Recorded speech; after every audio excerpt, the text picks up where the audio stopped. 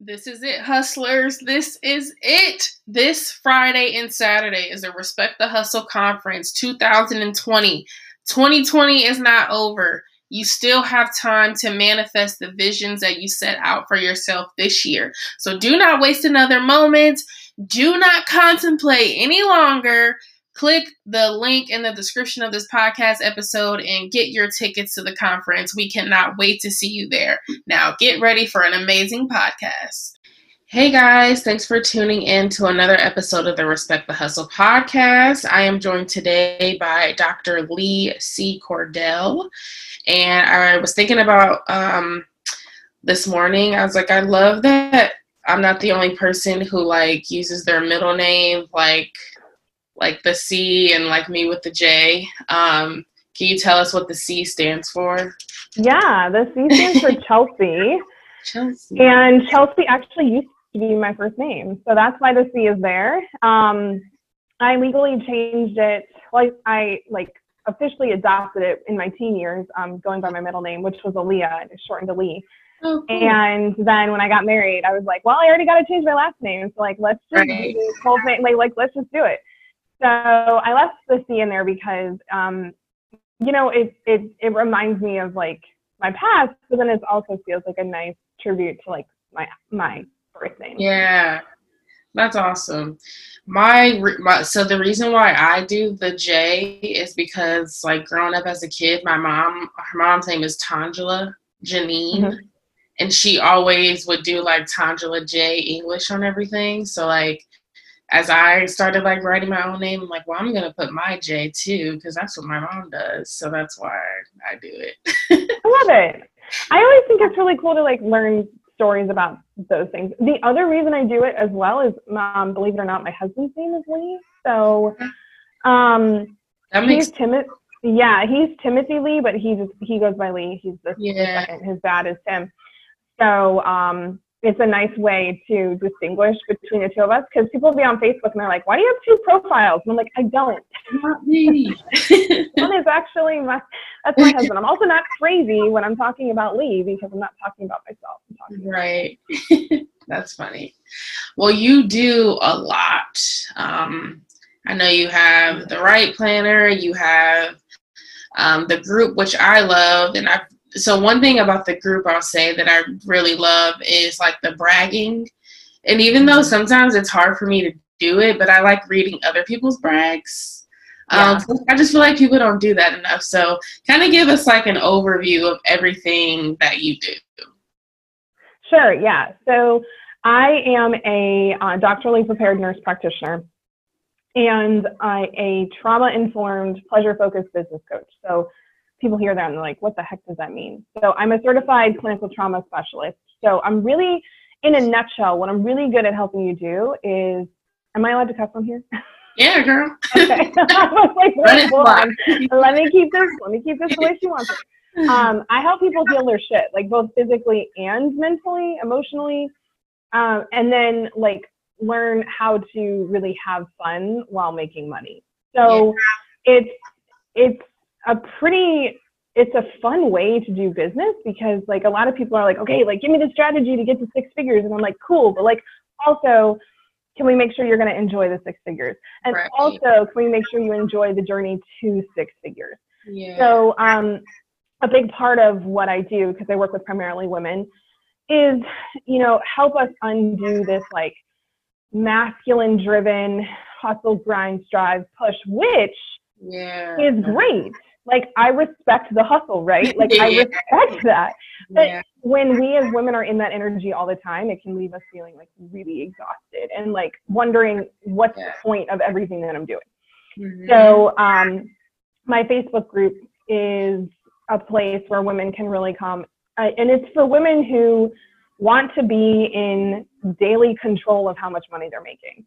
Mm-hmm. So people are like, do you exclusively work with business women? And I'm like, yes, but I also work with solopreneurs. I work with network marketers. I work with women who are in sales-based, commission-based sales, all of these things. Women that are like, I want to control how much money's coming into my pocket. Right. Nice. Okay. That's awesome. So you have been very vocal with everything going on just in the climate. And I had somebody ask me the other day, like, how do you balance, like, you know, speaking out against things that are going on, but then also like maintaining like your professionalism. And I feel like me and you have the same thought on this, where it's like, if you are offended by something I'm saying, then you can just go, because I don't really care what you have to say about that. So, you know, how do you feel about, just, you know, I guess if someone were to ask you that question, what would be your thoughts on that? Mine is, oh, well, you can go then, but I don't know what your answer would be. You know, I've got like two thoughts on it, because one is, okay, like one is the personal peace aspect of it, right? So like when I lay down at night, I got to feel good about what I did today. Like I'm really big on integrity. And so if I'm not speaking out against things that I see as a problem, and here's the thing, like if you have 5 Facebook followers and you're not on there speaking your mind every day, like, okay, cool, like not a big deal, right? Because you're not consistently putting a message out that people are listening to. But like if you have a podcast, if people watch your Facebook lives, like if you're actively marketing things and sharing your opinions on other things, and then you're staying quiet on things that bother you, on things that don't fit well with you, like for me, that kind of says to me like, okay, then you're not sharing your full authentic self, and you're not using your position of influence or your ability to impact for things that like really matter. Right. And the other thing is, from a business standpoint, like the Right Planner, we sell t-shirts that say I'm not for everyone. That's the name of my podcast that's coming out in a few months, is I'm not for everyone. And when you try to make everybody happy, when you try to like, you know, kind of muddle down your message so that you're appeasing the masses, like, people might like you, but they don't love you. And I'm like, I would much rather have, you know, like several raving fans and also several people who like vehemently do not like me or what I do, than have a bunch of people that are like, oh yeah, Lee, she's all right. Yeah, I like that. I agree. Yeah. I feel like too, you know, I feel like what you said, like you have to feel when you sleep at night, at the end of your day, like, are you being your true authentic self? And I think that's a part of that journey that you talked about with, it's not just about appeasing people so you can make money, but it's about being happy while you're doing it. Yeah. I do feel like a lot of people don't believe that they can have a passion and actually pursue it and make money from it. So what are some things that you kind of tell people so that they know, like, hey, it is possible, like it's never too late to do what it is that you want to do? Yeah. What's so interesting to me is like, I went down that straight and narrow path of, you go to school, you get highly educated, you pursue the job that's going to make you the money, that's going to have the benefits, it's going to do all those things. And I would, again, get into bed at night and be like, all right, I'm really exhausted. Like, I've done all the things today. And am I actually happy about any of this? And do I actually really feel like I am fulfilling the purpose that I have on this planet? Right. And some people get caught up in this because they're like, Lee, I don't have one passion. Or like, Lee, like every time I start to do my passion, it stops and like monetize it, it stops feeling pleasurable. And I'm like, yeah, absolutely. Because the way you're monetizing it is something that doesn't feel good for you. Like, we've got to find the way to monetize it that actually makes you want to do it more, not less. Yeah. And if you're like, okay, well, I have, you know, so like a couple things that I love doing, cool. Like, let's monetize one, and then let's monetize the next, and then let's monetize the third. And then guess what? You get to do 3 things that are really awesome. And we've built it in a way that is really pleasurable for you. Yeah. I'm not a fan of like when people say, you know, you've got to stick one thing and just do it. And I'm like, I have a 2-pronged business model. I've got a service side, I've got a retail side, and I still work a few shifts a month as a nurse practitioner, and that all works really, really beautifully for my family and for me. So like, don't listen to people when they say, you know, you've got to like pick one thing and just go with it. No, like you can puzzle piece together your fulfilling life and then find ways to like make money doing all of it. Right. I have heard people give that advice, like, you know, just stick to one thing, and then once that's moving, then you move on to the next thing. And I feel like that, like you said, can make people feel like, well, I'm not happy because, you know, they're not doing the thing that they truly want to do, you know? And I'll say this too, is I am a big fan of like, and this I see in people who aren't healed, who don't really believe in themselves, who have a lot of painful past learning about who they are and how they need to show up in the world and you know, what they're supposed to do.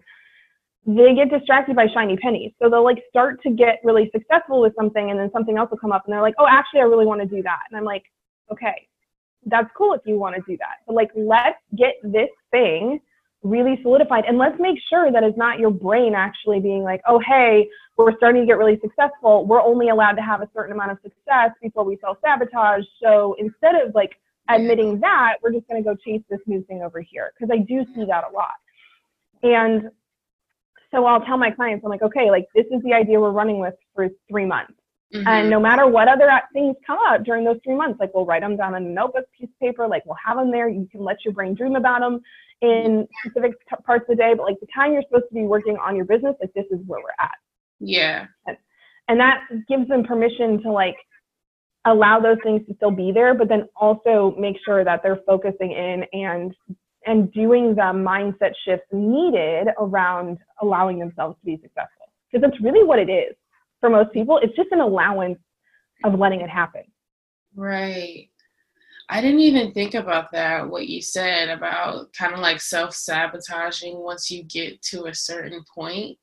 So that's a very unique, like you have a very unique background to pursue helping people with their business, because I bet a lot of things is like learned behaviors. Oh yeah.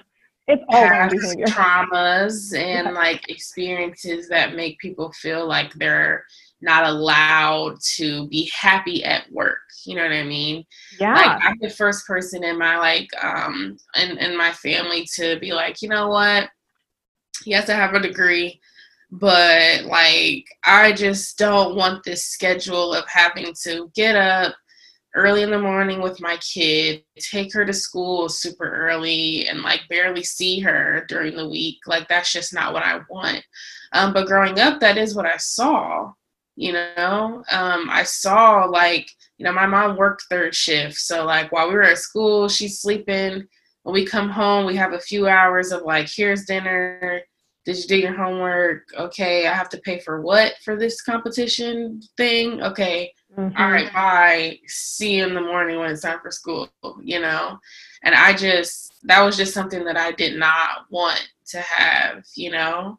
But I feel like a lot of people probably growing up in those type of environments just think like you're not supposed to like your job. It's a job, you know?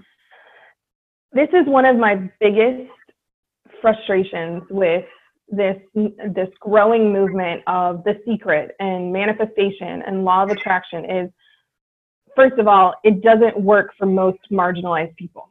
Yeah. And the reason behind that is trauma. It's because, you know, we have these things called adverse childhood experiences, or ACEs. And so the higher our ACE score is, the more of that we have, the more likely that that's just an indicator of how much trauma we've experienced. Yeah. And what I see in my clients is like, they actually get re-traumatized trying to pull themselves out of this cycle of limiting behavior, because everyone around them, like they're reading these books that are like, you can just do it if you put your mind to it, right? And I'm like, no, because your mind right now is not thinking clearly, because your mind is so focused on making sure that you're safe and making sure that you're like provided for, and like, so abundance is like the last thing it's thinking about. Yeah. When we just say like, oh, you just have to do these things and like your life will be abundant. That's where I see the self-sabotage, because their brain is going, hell no, that's not going to work. Like, right. So I can consciously be like grinding, hustling, pushing, striving, trying to get these things. And then I keep self-sabotaging, and I'm sitting over here like, why am I like this? What is going on? Like, what is wrong with me? And I'm like, there's nothing wrong with you. Your brain is just trying to keep you safe, and abundance doesn't feel safe because of your past. Yeah. So like, let's make it safe for you to not have to work 80 hours a week.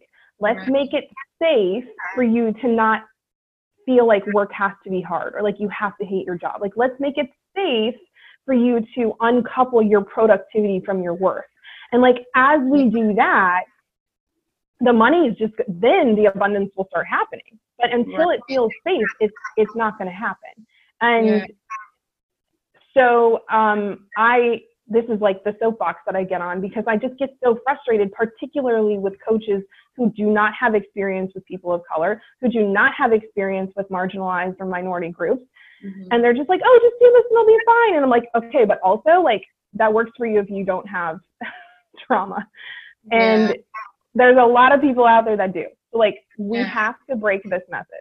Right. That's so true, because I feel like where I started to see that I didn't have to, just go to school, get a good job, was because, I'm a first generation college student. So I saw all these things and I'm like, wait, I didn't know. Like, when I actually went to school, I was going really just because I just wanted to go to college. So I'm like, I'm just going to go. And I thought that I would become like a personality, like a TRL, like disc jockey kind of like host. You're good at that. Like a radio host or something, like a radio personality. Like, that was my thought process when going into school. I used to like do I had like a music blog or like review music, and I just thought like that was like the thing I was going to do. And I took a public speaking class, and there was someone in there who was in this group called the Public Relations Society, and we became friends. He's like, oh yeah, you should come to this meeting. And I'm like, okay. So that was when I first got introduced to like PR and marketing. But without that experience, I could have just went to maybe like, there's like a broadcasting school here. Could have just went there and like got into radio and did it that way. But I feel like because I had the experience of being surrounded by so many people, it allowed me to like open up my mind to see that there were so many other possibilities out there. And I feel like some people just don't get those opportunities, which is where those limiting beliefs can come into play, because they just never seen them. And, I don't want to just tie it into like, I don't want to make it seem like every single human doesn't have trauma, because we all do. A lot of people hear that word and they're like, oh, trauma. Like, I don't have trauma. Like, I haven't been in a car accident. Like, I've never been physically assaulted. Like, I've never had these things happen. I'm like, if you are a woman in America, you have trauma, because you have had somebody say something to you that has made you feel less than. You have had somebody make suggestive advances towards you in some sort of way that was warranted.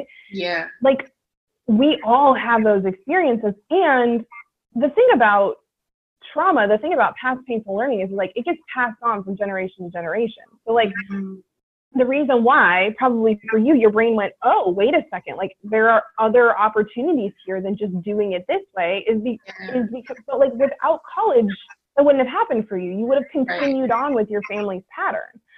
And so it's like, I always tell my clients, this is like, it's up to you to heal yourself so that this does not continue getting passed on through your generations. And even if you're not going to have kids, like the people that you interact with, the people that you have influence over, you give them permission to heal and permission to not, and to be resilient from trauma when you do that work yourself. So like, this is about more than just healing yourself and more about making money. It's about like giving permission to the collective around you to do the same. Yeah, I agree. And then speaking of that, like when it comes to like your kid, you have 3 kids, right? Yeah. So with your kids and your family, what kind of things are you, I feel like a lot of the lessons that now me being a mom, I feel like a lot of the lessons I learned were not really like let's sit down and let's like have a talk. It was more of just like seeing things happen and like just little conversations here and there. I know Tegan, for example, she's like, she thinks she'll like get on the iPad and like record herself, and she thinks she's like, oh yeah, I'm doing my podcast, mom. Like in her mind, like she has a podcast and like she wants to do all these things. And I think it's just awesome because I would have never thought to like want to record myself and do stuff at her age. I mean, she's 4, right? Mm-hmm. So what kind of things are you trying to like display to your kids to just show them that they can really do whatever they want? Yeah. Well, one of the things is like, we've had a discussion about college. So my oldest is 10 and I have 8-year-old twins, boy-girl twins. And with my oldest daughter, like we've already had a discussion about college. She is an artist. Like she loves to do art. And I'm like, look, if you want to be an artist, like if you want to go to college, cool. Like we can do that too. And you can get this well-rounded education and, you know, pursue art there. But also like that doesn't need to happen. Yeah. You know, if you are already really great at what you're doing, like let's figure out like growth and education opportunities or mentorship or, you know, immersion opportunities there are that actually allow you to be the best artist you can be. This idea that like, it's this whole idea that we make our kids choose a path and then we're like, you have to stay on this path. Yeah. But at the same time, we oftentimes tell them that they don't know what they really want when they're younger. Yeah. And I'm like, this kid, if she has free time, she's drawing a lot of times on herself, which drives me insane. But I'm like, maybe she's going to be an awesome tattoo artist. I don't know. So, you know, it's just this idea of trying to let them understand that like they get to be their own people, like they get to have their own thoughts, they get to have their own opinions, and teaching them about a big thing for us is like integrity. So, and personal responsibility, like no matter what somebody does to you, mm-hmm. like no matter whether it's your fault or not, it's always your responsibility because you always have the ability to respond to whatever anyone else does. So like, they'll come to me and they'll say, well, like this happened. And so I did this. And I'm like, okay, but like, how did you respond? And then they give me that look and they're like, well, not very well. And I'm like, cool. Okay. So like, what do we need to do now to like make a better response? Or how could you have come back into, we call it like the calm, relaxed body. Like how could you de-trigger or deactivate yourself in that situation so you might be able to have a better response the way you want? And so I drive them crazy because I'm always like pushing it back on them. And my oldest one will sometimes be like, I know, Mom, it wasn't my fault, but it was my responsibility. And it's like, she'll give me that. And it's good because then like they're learning it, you know, and just modeling it for them too. Like when they do something wrong, like myself, making sure I'm coming back into that calm, relaxed body and not yelling at them and not, you know, responding in a way that's not the way I want to, which takes a ton of practice as a parent. Mm-hmm. That's been one of the single biggest things that I think over the last several years has changed as I've gotten more understanding and awareness and education about trauma and identified my own stuff. Mm-hmm. Be able to be like, look, guys, like I don't always have the response I want to have with you. Yeah. And so it's my job to recognize when that's happening and stop it. Yeah. And also, like, you have some personal agency here. So, like, if I'm doing something that really doesn't feel good for you, like, you are allowed to say something. Yeah. And we're allowed to have a conversation about it. And so then learning kind of how to do that and how to have boundaries and how to advocate for themselves in situations that don't feel good. And, like, yesterday, my daughter was acting up at the park, and a woman called her out on it, but took her picture without her permission and then posted it on Facebook and said, this little girl was talking back to me and telling me that I couldn't take her photo. And I was like, well, you're not allowed to take her photo. So, so the cool part was that she actually stood up to this woman and said, I do not like having my photo taken, especially by strangers. Please do not take my photo. Right. And I was like, so proud of her. We also had a conversation about her acting up, but like, I was so proud of her for saying from an agency standpoint of like, that is not okay with me. Right. And the woman actually, a bunch of parents like ended up getting involved and being like, no, like this is an agreement we're making that we're not taking pictures of other people's kids because like that's inappropriate. So her sticking up for herself actually led to this like community discussion of how we're going to interact and how we're going to parent each other's kids. Right. And I was just like, okay, like this is, yes, she made a mistake, which she owned, and this is actually working. Yeah. Like I might actually be doing something right with her. Like I know I'm going to make a lot of mistakes, but this whole idea of responsibility and agency and integrity like might actually be working. Yeah, I really love that too, because I like will apologize to Tegan if if she's just getting on my nerves and I end up yelling at her. Yeah. And then I'll kind of come back and I'm like, you know what? I'm really sorry for yelling. I'm just really frustrated for reasons that don't even involve you. So I'm sorry. Yeah. And she'll always say, it's okay, Mom. And we'll like hug it out and be like, okay, well, let's just focus on like the end goal, which was maybe me asking you to clean your room or pick something up or whatever. And I think that's so important because I think, like you said, a lot of times just from learned behaviors, we're not really taught to apologize to our kids or listen to their concerns. It's more like I always was told because I said so. Like, well, why I gotta do that? Yeah. Because I said why so. Are you crying? Like, yeah. Yeah. So I really love that. And for you, I'm definitely appreciative of you joining us for the conference and joining me on this podcast. I also appreciate a lot of the conversations that you sparked with your own community. Because even like, you know, when I read through stuff, sometimes, like I think I told you, like sometimes I don't want to comment because I don't feel like arguing with people. Yeah. But it does help me to like read things and just think differently about some of the own biases that I have that I didn't realize that I had. So thank you for that as well. How can people connect with you if they want to get coaching or just learn more about what you're doing?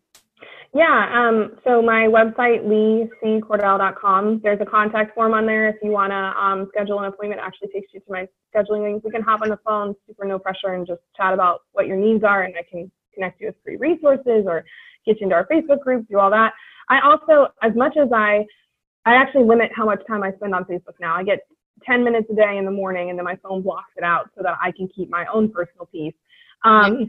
But I am on there. That's where most of my stuff is. So you can just search Lee C. Cordell, and I'm on Facebook.